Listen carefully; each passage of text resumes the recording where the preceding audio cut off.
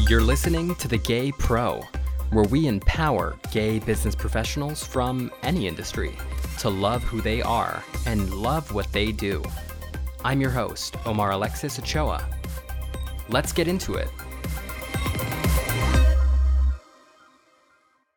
Hey, it's Omar Alexis, but you can call me Lex. Today, I am ecstatic to introduce you to Britt East, an incredible author and speaker whose latest book, A Gay Man's Guide to Life, has just hit shelves this week and has already become a #1 bestseller on Amazon.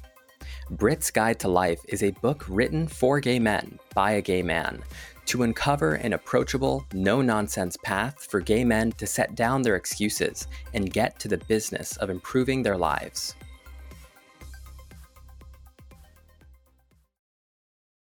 Britt East is an author and speaker who uses his experience, strength, and hope to challenge and inspire change-oriented gay men to get down to the business of improving their lives. With over 2 decades of personal growth and development experience in a variety of modalities such as the 12 steps, nonviolent communication, yoga, meditation, talk therapy, and the Hoffman process, Britt is committed to building a personal practice of self-discovery that he can then share with gay men everywhere. He lives in Seattle with his husband and their crazy dog. You can learn more about him at britteast.com. Britt, thank you so much for joining me today.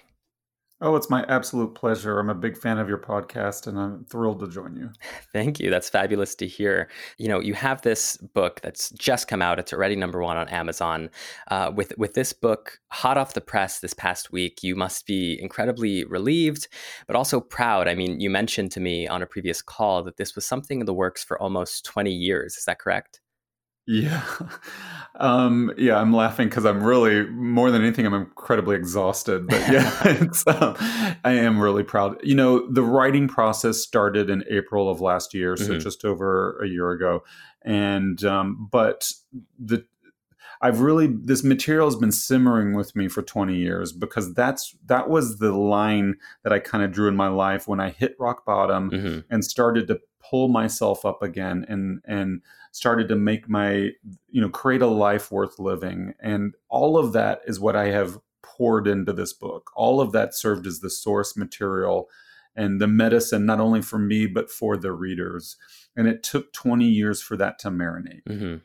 Yeah, I mean, the sheer amount of introspection and self-discipline needed to write and publish a book such as this, some parts memoir, some parts self-help. I can't imagine the sheer amount needed to do that. So what are some things you learned along the way or even learned about yourself while writing this book? Well, one thing that was kind of interesting is because it took so long for the information to kind of marinate in my soul, the writing process was really effortless. It felt more like dictation than actual writing. And of course, I spent a lot of time editing and shaping and working with experts and stuff to get it just right. But actually getting the words on the page was effortless. It almost felt like it was dying to be born. And so to answer your question, I'm continuing to learn over and over again to let go and to trust the process, to relinquish some of my illusions of control. As much safety as I get from that sense of safety, it's all an illusion anyway.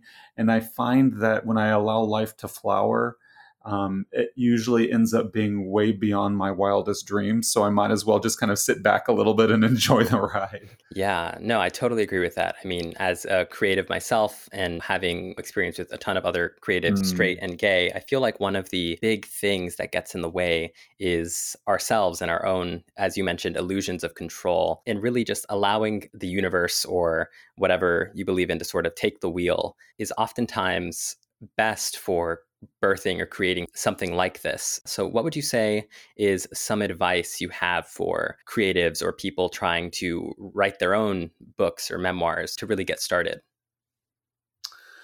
I think you've got to do a lot of hard work to get to know yourself. I would advise people to do the bulk of the hard work up front, let things simmer, and then just pour out of themselves. And it's a metaphor for life. We as gay men spend so much of our times I mean, at least if you grew up like me, living a lie. Mm-hmm. And we call that lie the closet, but it's really foisted on us by the bigotry of straight people. Mm-hmm. And it takes a while for us to, for ourselves to form. And all of that is requisite to writing any sort of memoir or personal growth and development work. Otherwise, you're really just recycling old information. And so it's important to have a distinct point of view before you sit down to write that book or whatever your artistic modality is. And in order to do that, you've got to really know yourself. And that takes time and a lot of hard work. And I would advise people to put the hard work in that bucket rather than the trying to control the process. Allow the process to unfold once you've done the due diligence up front. When you start off the Gay Man's Guide, you do hit upon some of these pretty salient and what I think are universal experiences to the gay experience. Specifically, when you mentioned going off to college, you felt unformed, almost like a shell. So when you talk about knowing yourself, you described yourself in the book as more of a collection of defense mechanisms at the time, which I thought was an incredibly apt description for how I think a lot of gay men feel. So how do you think gay men can move past these feelings, and how did you? Well, my life had to be broken apart. So it was not an act of willpower. I had to hit rock bottom, and I don't advise that for anybody else. That's just the reality of where I was, because I was that boneheaded and, frankly, mentally unwell. But, I guess what gay men have to do is to start to get real. And inevitably that involves a fearless moral inventory, looking at your life, at least in private, standing in front of the mirror and measuring the good and the bad, but being truly relentlessly honest about it. And then you can decide if and when you share that with anybody else, but at least do it alone. But so many of us lie to ourselves when we are by ourselves. And that's what delusion is.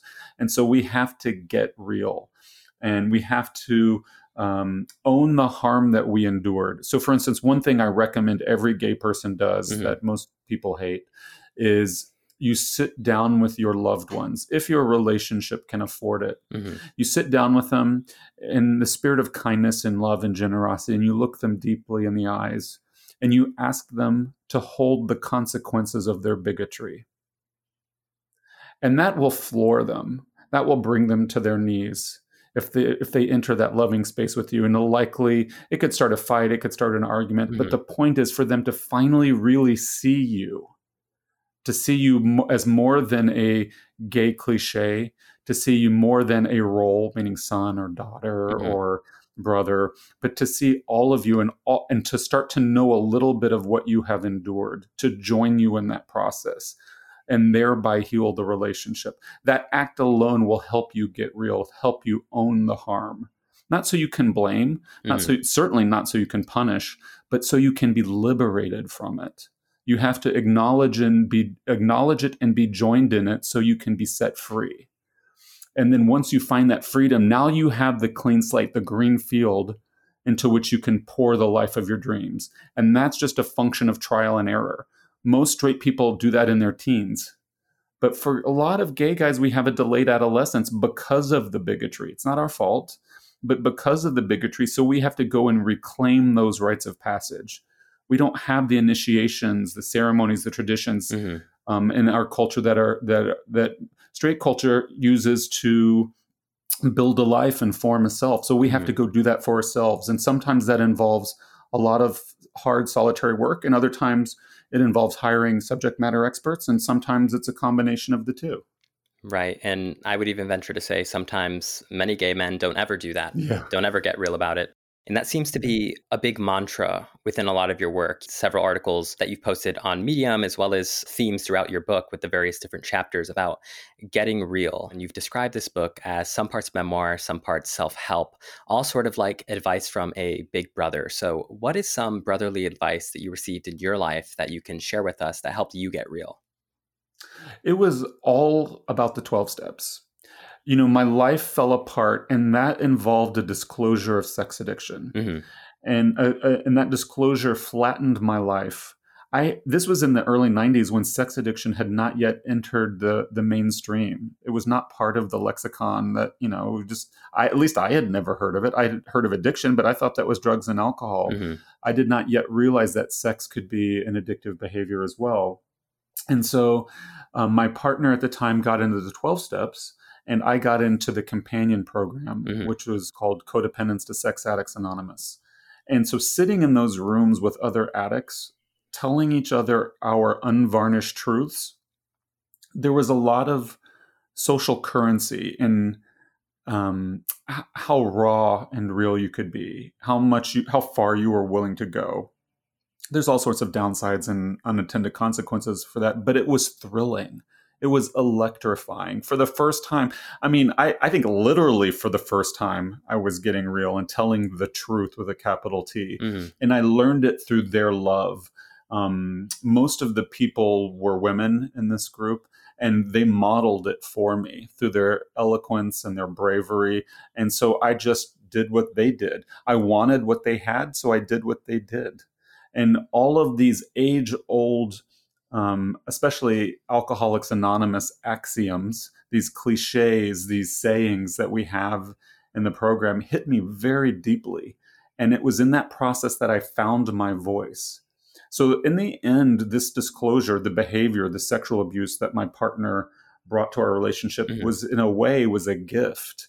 I don't say that with any kind of Pollyanna or optimism. I just mean that that is what it took for me to start to get real. I had to go to zero. Mm-hmm. My life was flattened. I hit bottom. And then by some miracle, I found myself in these rooms, in these 12-step rooms where these women modeled how to tell the truth. And that's where it all started for me. And I was probably 26 at the time, and 25, 26. And that's where it all started for me. And that's how I learned, just by copying them. I want what they had, so I did what they did. You would say that your struggle with codependency, after seeking therapy, was an experience that sort of set you on the path to becoming, I guess, for lack of a better term, a gay guru at this time. Yeah. Yeah, codependency is one of those funny words. It really just means an excessive emotional reliance on Mm-hmm. someone. And because I couldn't rely on myself, in my eyes, I was nothing. That means I dumped my life into whoever I was with or trusted. Mm-hmm. It's like I dumped my life into their hands and crossed my fingers, which was just patently unfair, unloving, and abusive in its own way. And so that was a result, that codependency was a result of me having no foundation in life. Myself had not yet formed. I was just a lump of clay, and I had to be molded.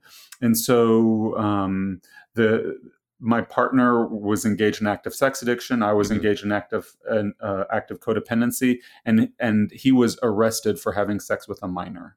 And that was the triggering event. Otherwise, who knows what would have happened if he were not arrested? Who knows if we would have there would have been some other, I guess, triggering event, and who knows what would have happened. But that event was so traumatic, so outlandish, that it forced me to confront this, not out of any sense of altruism or forgiveness, but out of desperation.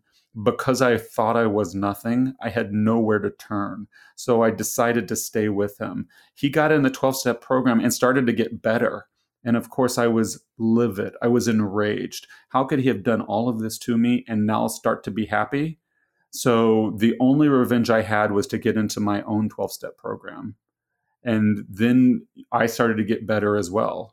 And we ended up staying together for about 7 years total, and then kind of split up for other reasons. But, we're still friends to this day, and we're both married, and our husbands are even friends. So it ended up being a really beautiful, lifelong relationship, punctuated by highly traumatic events.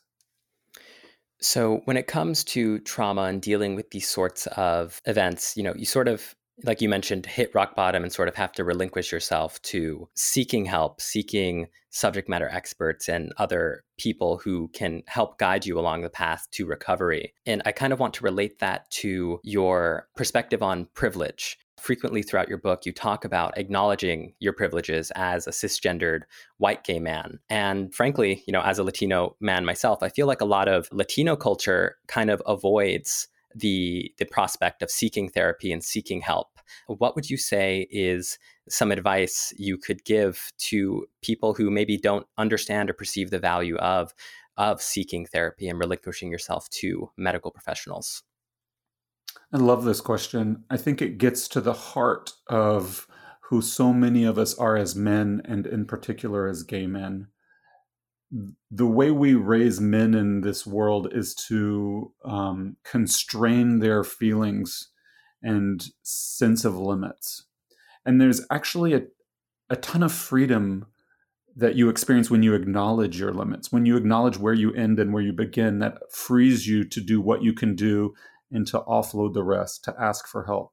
When you think you can do it all or should do it all, you are in some sort of prison. Mm-hmm. And that is exacerbated by gay men because we learn early on there's no one we can trust. Things are changing. It depends on your personal experience, where you grew up. But if you grew up like I grew up, you lived in oblivion, and nobody was like you. You were the last unicorn, and you had to learn everything on your own, and everything that you would be in this world, you would have to make with your own two hands. Mm-hmm. That is a prison.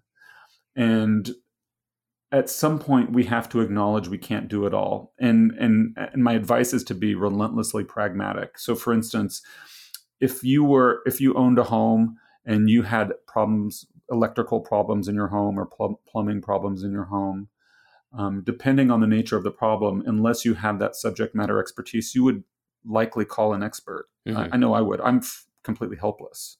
And so if I need anything, I have to call an expert. And the same is true with mental health.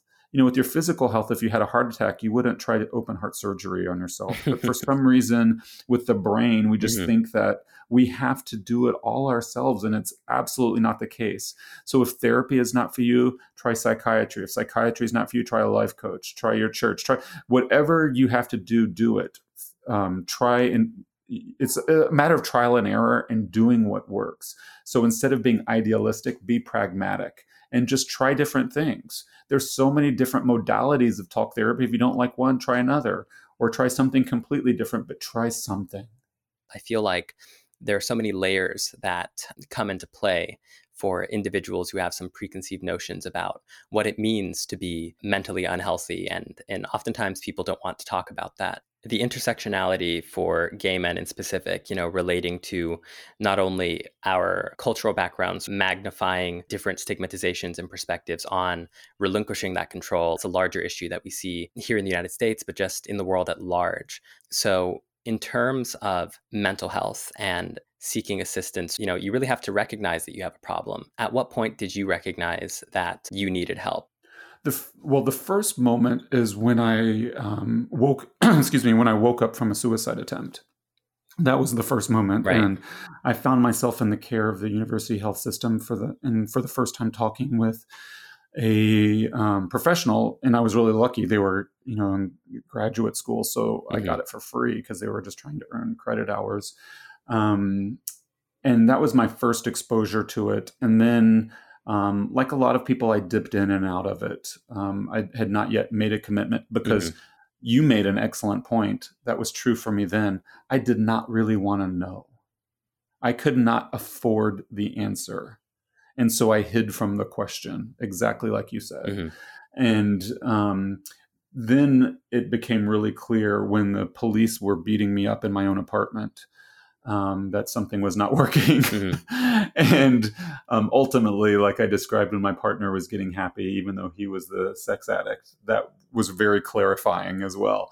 And so between those three milestones, I just realized, like, I can't do it on my own. Like, a lot of people have what they consider to be a strong family unit to draw support from. And I did not have that.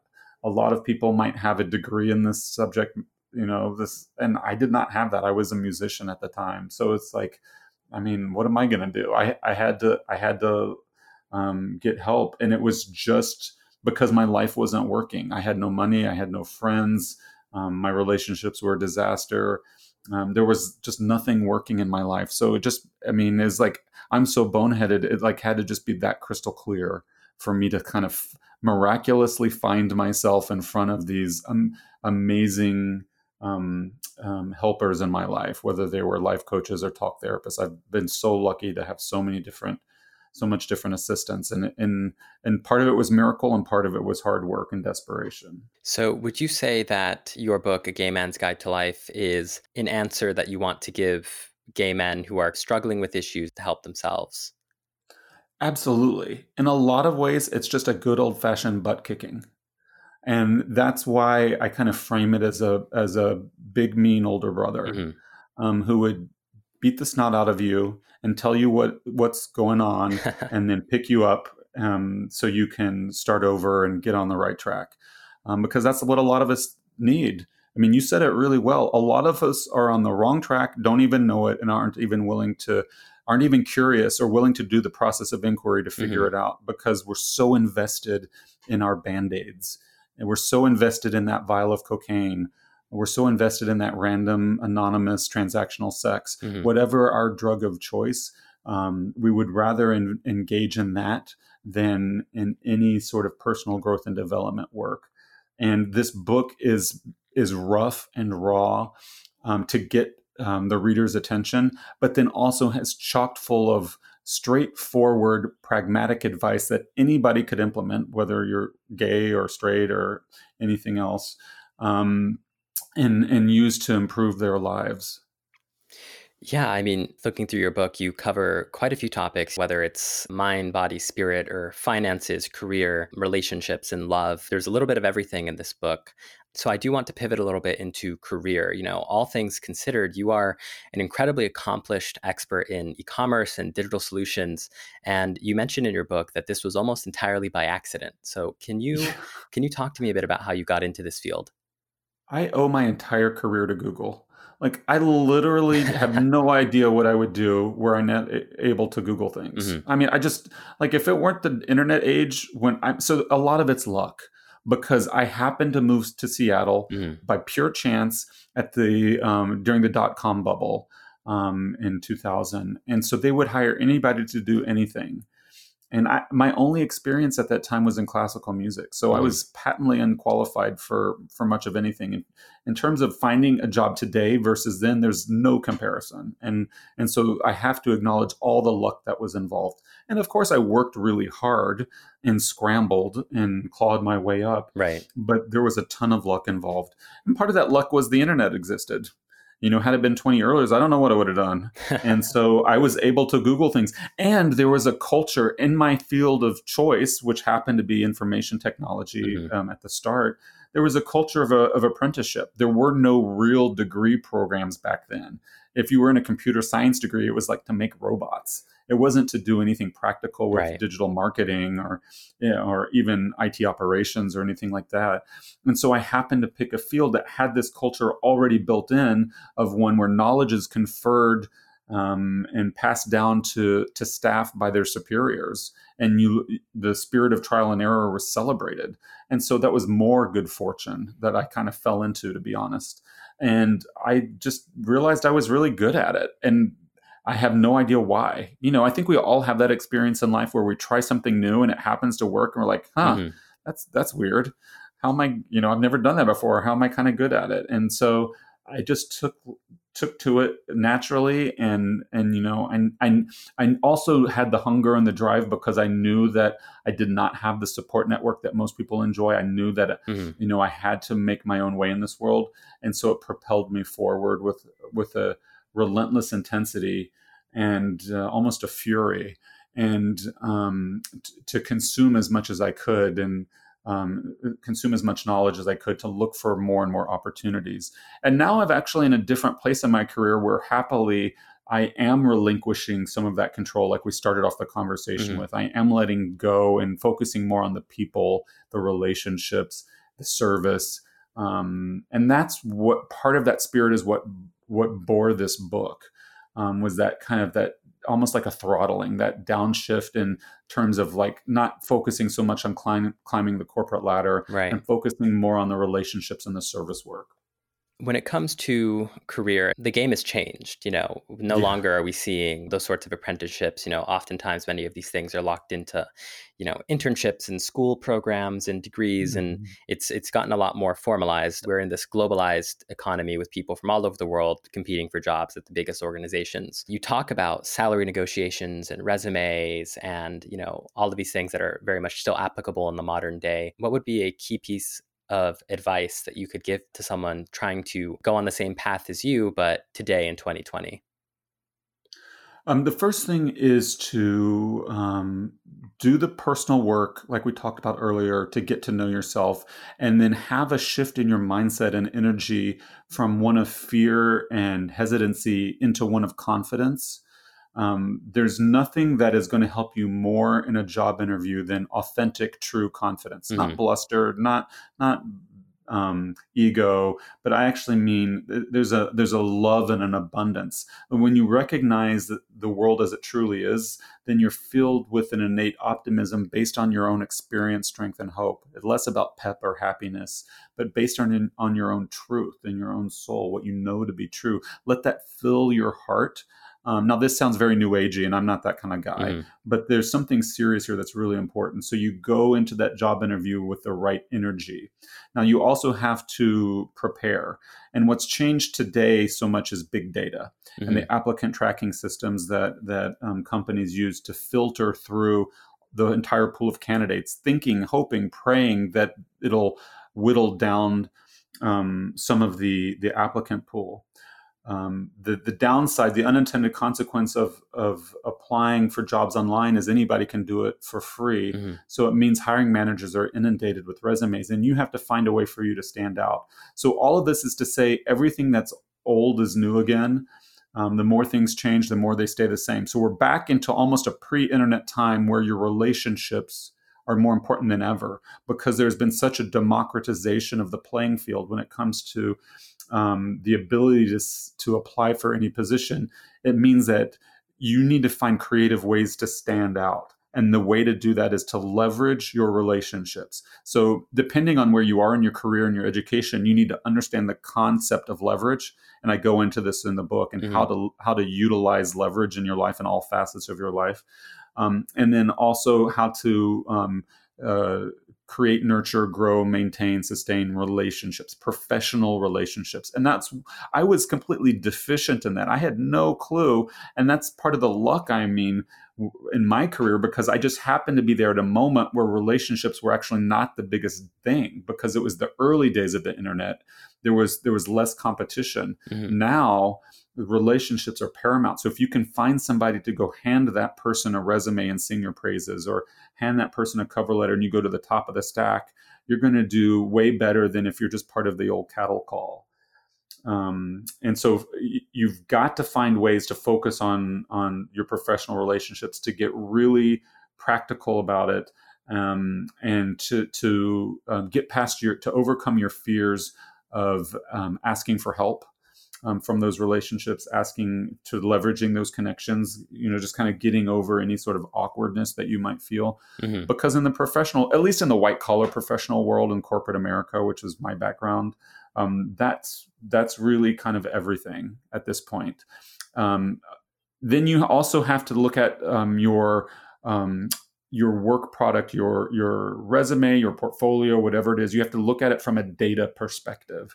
Because of big data, you're going to be screened in or screened out based on various buzzwords and acronyms and Right. phrases. And it's incumbent upon you to look at other job ads and talk to your colleagues to figure out what the precise terminology is. Because at the end of the day, it's up to you to take charge of your own job application. It's not the applicant tracking system's fault. It's up to you to take charge to figure out what's important, um, and so that your resume, your work can be viewed in its most positive light. When it comes to confidence and how that comes into play with relationships and networking, maybe this is just my perspective as a young person, so I would definitely love to get your advice on this. Oftentimes, I think many young people in their career sort of balk at the idea of leveraging personal relationships for networking purposes because of the concept of value. Oftentimes, we talk about how, if you're going to reach out to someone and like request a favor or some sort of networking connection, there has to be an exchange of value. It can't be one-sided. What would be your advice to someone that doesn't have, say, the confidence necessary to really reach out and leverage these networking connections because they don't feel they have the value to properly facilitate such an exchange? Great question. There's a couple things. So I think what you describe is so common, and I hear this all the time in Hmm. talking with people. And I think it's a little bit misguided in that there's a little secret that people love to help other people. Hmm. They really do. It makes them feel strong and powerful. It makes them happy. In a lot of ways, people love to be asked. Hmm. Um, and so they're kind of waiting for you to leverage.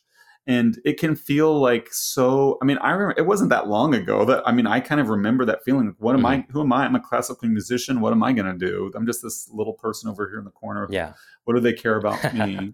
Um, but the reality is just the opposite. The reality is most people are longing for people to help, longing for people to mentor. And it's a matter of understanding. So, to answer your question, it's a matter of understanding the truth of human nature, which is that most human beings in the world, by and large, want to help you. So now you have to help them help you. So it's about framing the request in a way that is specific, doable, logical, that it fits the size of your relationship. Hmm. Like if you meet somebody on the street and you ask for something that's really time consuming, of course, you're probably going to get a no or a Right. confused look. So you have to right size the request to fit the relationship. And it takes a lot of thought and soul searching. You have to know yourself. You have to understand your aptitudes and your affinities, your strengths, your weaknesses. And a lot of times that takes trial and error. But the good news is, especially as a young person, you will not be penalized for it. And at least in the US, we celebrate failure, especially in the young. And there's actually a lot of mistrust about people who seem to have had it too easy, Hmm. especially in the corporate world. People want to hear about the mistakes you've made, and that will be part of probably every interview that you go on. That will Right. probably be a question in some form or fashion. So it's so important you have that story down, and the story feels real and authentic. A lot of these hiring managers are not direct contributors or daily practitioners of their subject matter Hmm. anymore, but they have a finely honed BS detector, and they're looking for inconsistencies in your stories. They're looking for gaps in your resume or where things don't add up, because Hmm. mostly they're afraid. They're afraid they're going to have to go through the firing process, which can be onerous, especially if you're in a protected class, Hmm. and have to start the process all over again, because the last thing they want to do is be looking through raw resumes.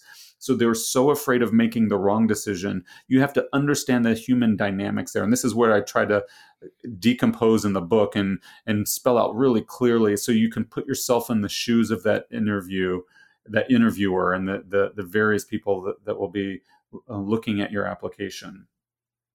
And then when you're able to empathize with all of these people, including the people in your professional network that you might be turning to for advice, Hmm. I think it helps you. At least for me, it helps alleviate some of the awkwardness, because I understand where they're coming from.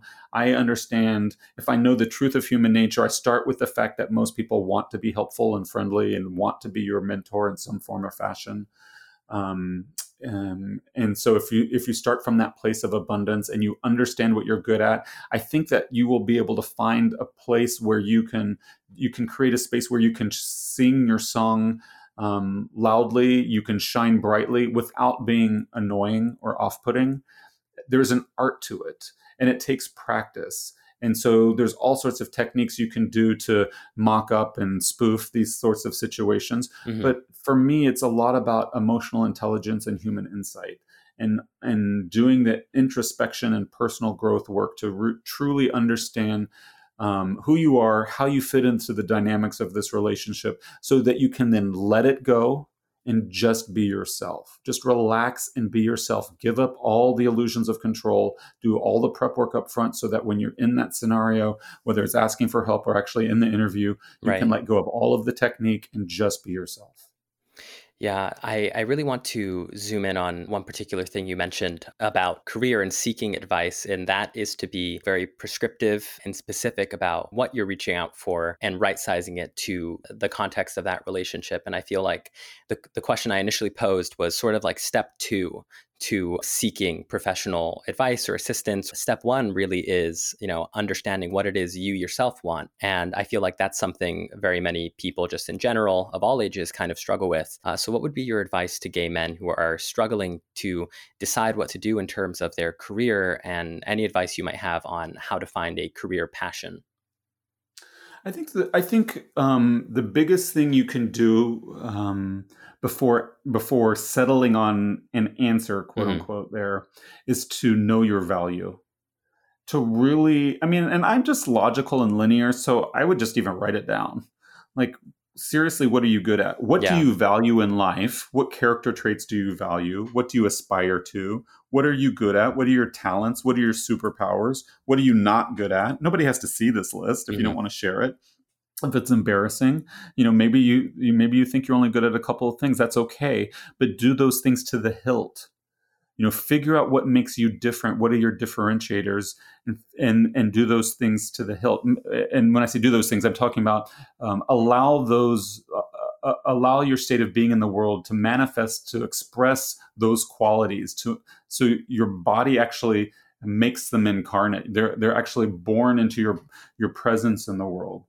And then it's a matter of trial and error to actually land on a career, to land on a job, or pick a major in school. It's Hmm. a lot of trial and error, and I think part of it is to understand that, especially as a young person, there are no mistakes. You're really not going to be penalized by any employer worth their salt for dabbling in this career or another, because there's so many applicable skills Hmm. and experiences you're going to have that translate to any position um, along the way. So it's first knowing yourself. Second, knowing what you value, knowing where you can make a difference. One thing I do is I look at where am I irritated?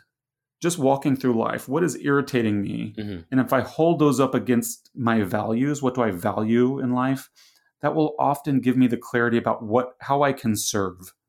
And if you step into a mode of service, even as a young person, Hmm. a lot of young people think they can't serve or whatever. That's absolutely not true. If you step into a service mindset and an energy of abundance, you're going to zoom past a lot of people who are worried about the rat race or the pedigree, Hmm. going to this school or having that degree. I mean, I have a degree in flute. So if I can, if I can do it with a Hmm. flute degree, anybody can do it with it. So it's more about having the right mindset and having that energetic shift, so that you're manifesting this field of abundance and true confidence.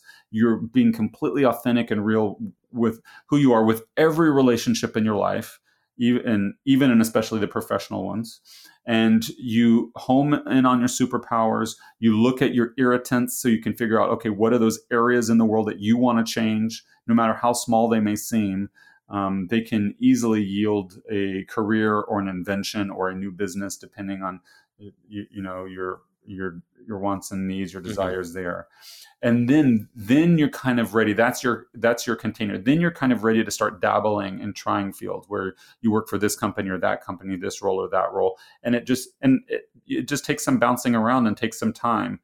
And then also the last thing I would end with is to reframe the way you look at your job versus your career, and think about your career as being the long arc of your life, and your job just being uh, positions that you have at any given company. And there'll be lots of them over the course of your career.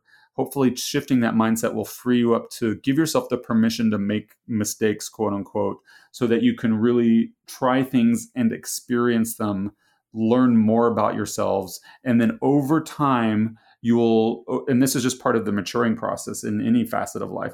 Over time, through that trial and error, as you learn more about yourself, you will learn what you love, what you hate, and you will finally hone your life into more and more of just the things that you love. So when you wake up in middle age, you're like, oh, wow, this is actually pretty cool. I shed all of that other stuff that I hate because I was paying attention and because I worked really hard and got a little lucky and had some privileges and all that. So I was able to shed all that stuff. And now I've created this life worth living. Wow, that's fantastic. Thank you so much for putting all that together for me, Britt. I definitely think this book, as well as just getting the exposure to the different experiences you've had in your unique life, I think it's going to help a lot of people. So, I've already got my copy, so I'm very much, wishing the best for this book. It's already a number one bestseller on Amazon. I think that's fantastic. And I think a lot of listeners are going to get a lot out of it. So I just want to thank you for coming onto the podcast. I really appreciated having you on here. Thank you so much. I really appreciate the opportunity as well. I just think the world of you, and I think you bring so much intelligence and thoughtfulness to this space, and I'm going to be cheering you on for a long time. Yeah, thank you so much. I really appreciate it. I think it was a great conversation. Oh, me too. I can't wait to share it with the world and sing it from the rooftops. I think it was fantastic, and I really appreciate it. Thank you so much for listening. If you enjoyed this episode, please make sure to leave me a review and let me know what you think. Also, make sure to rate The Gay Pro 5 stars and subscribe for any new episodes. Lastly, check out thegaypro.com, where you can find a ton of my podcasts actually written as articles and even some videos.